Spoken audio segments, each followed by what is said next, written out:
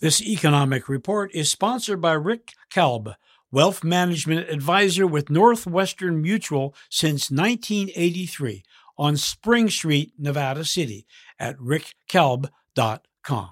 Well, Gary, welcome back to KVMR. It's been a couple of weeks. Is this the season to talk about economic forecast for 2022? Are they bringing good news or bad news at this point?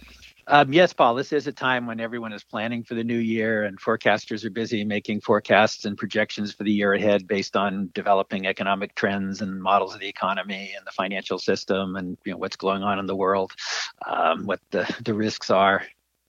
Who makes these forecasts? Are they the economists or businesses or banks? All of the above, Paul. There are a variety of forecasts, some from the government sector, economic consulting firms, large corporations and banks, brokerage and investment houses, trade groups, academics. Some Federal Reserve banks publish forecasts, and you do get the projections from the Federal Reserve policymakers as well as a useful tool. And this is what we've actually been using all along for, when you quote these details, correct? Often, yes. Yeah. Okay. Now, here's the question. How does COVID fit into these forecasts? Okay. COVID.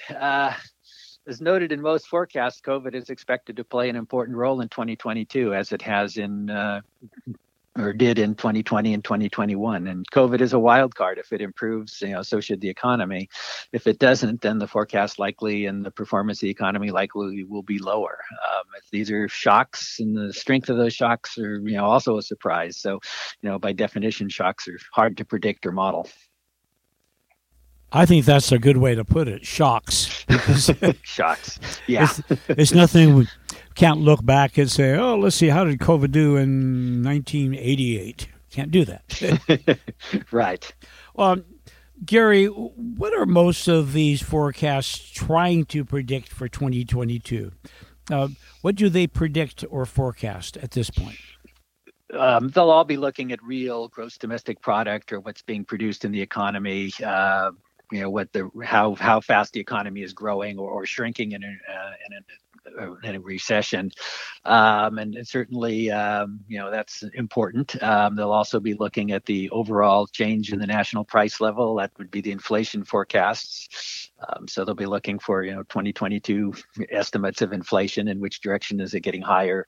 Is it going down, or is it staying the same? They'll be looking at labor markets, unemployment rates, interest rates, things like that. Okay, Gary, what do these 2022 forecasts, what are they telling us about the course of the economy over the next year?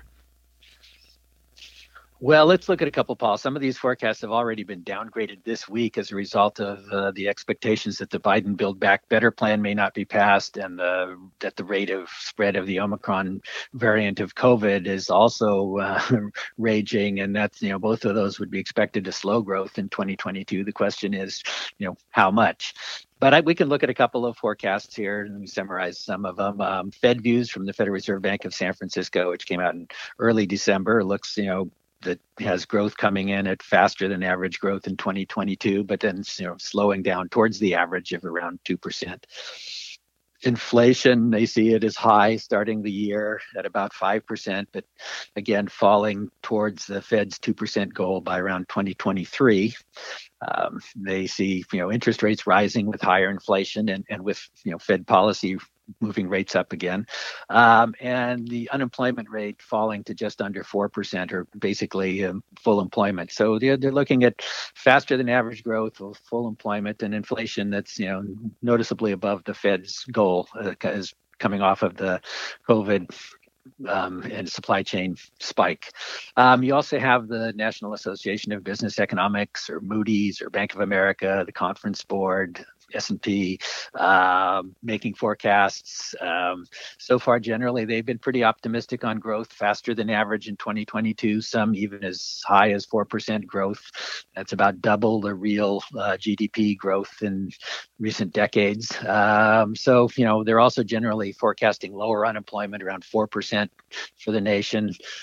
So, forecasting very close to or at full employment. On inflation, most of the forecasts have much higher inflation coming in 2021, but falling in 2022 down closer to 3%. So still higher than the Fed's 2% goal, but down as the supply chain issues ease going forward.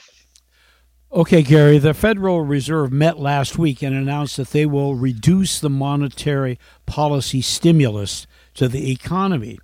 Did the Fed policymakers also provide a public forecast after this meeting?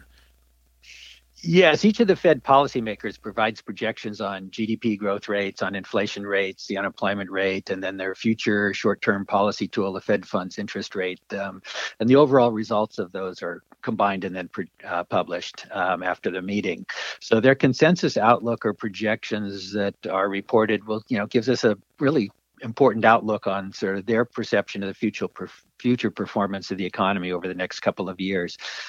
They continue to project strong economic growth in 2022, full employment in 2022, and a substantial drop in the overall inflation rate for the economy in 2022. And then also that the Fed will likely raise their short-term interest rate target 3 times next year, not just the once that they had projected only 3 months ago in September. So, it looks like the Fed is now reacting to the COVID supply chain spike in inflation as the economy reaches full employment, and that's appropriate for a central bank to be doing, particularly the Fed that has 2 goals: full employment and stable and low inflation at an average around 2% in the long run.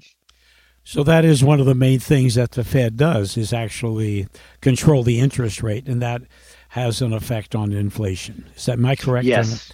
Yes, that is correct. Yeah. And interest rates will move up with inflation too, which sort of complicates things as you build in inflation expectations will drive up interest rates. Well, okay, Gary. Well, Merry Christmas and Happy Holidays to you, and we'll talk to you in the new year.